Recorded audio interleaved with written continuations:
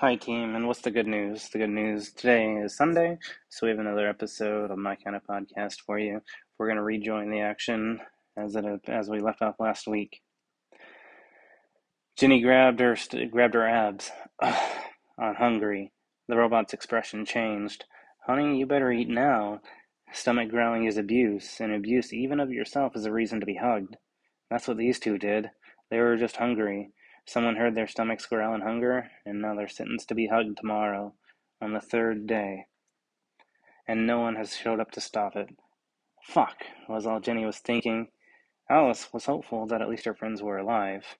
Alice tried asking around about the vials, or about the hugging tomorrow, or about anything.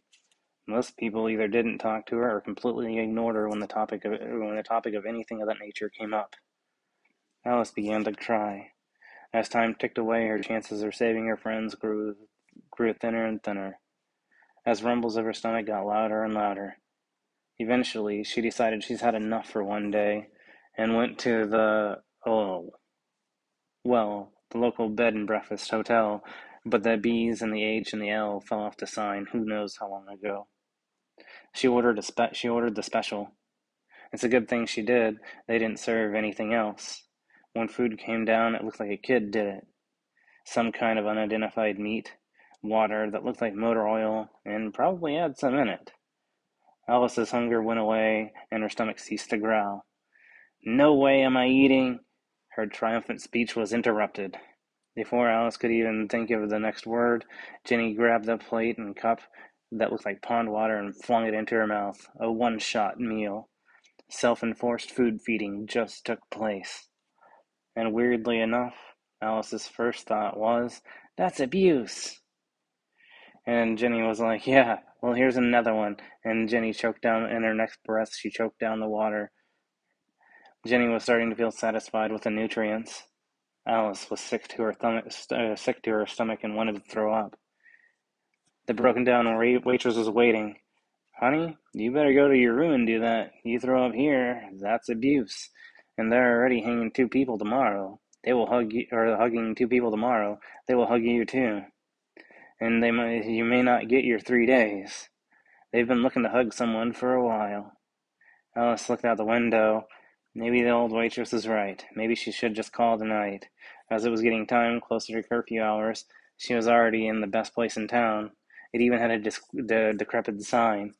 Best rooms in town, 5-star rating.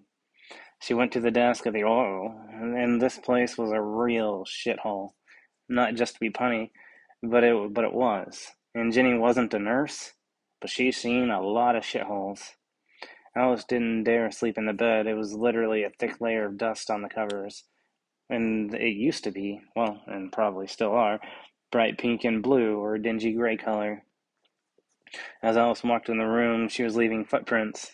Alice, being the homemaker she was, decided that the best thing to do was make the best out of the situation, as she couldn't do anything else about finding about the vials or helping her friends due to curfew. She turned on the rusty shower, and like jelly water tried to come out into the ancient tub. It was either marble or layers of dirt. Jenny's money was on layers of dirt. She went to one side of the bed and rolled the blanket off of dirt, rolled it clean off the bed, and then pushed it and rolled it along the floor, essentially like a squeegee, or at least that spot on the floor is clean, unlike the bed bugs that were crawling out of the roll.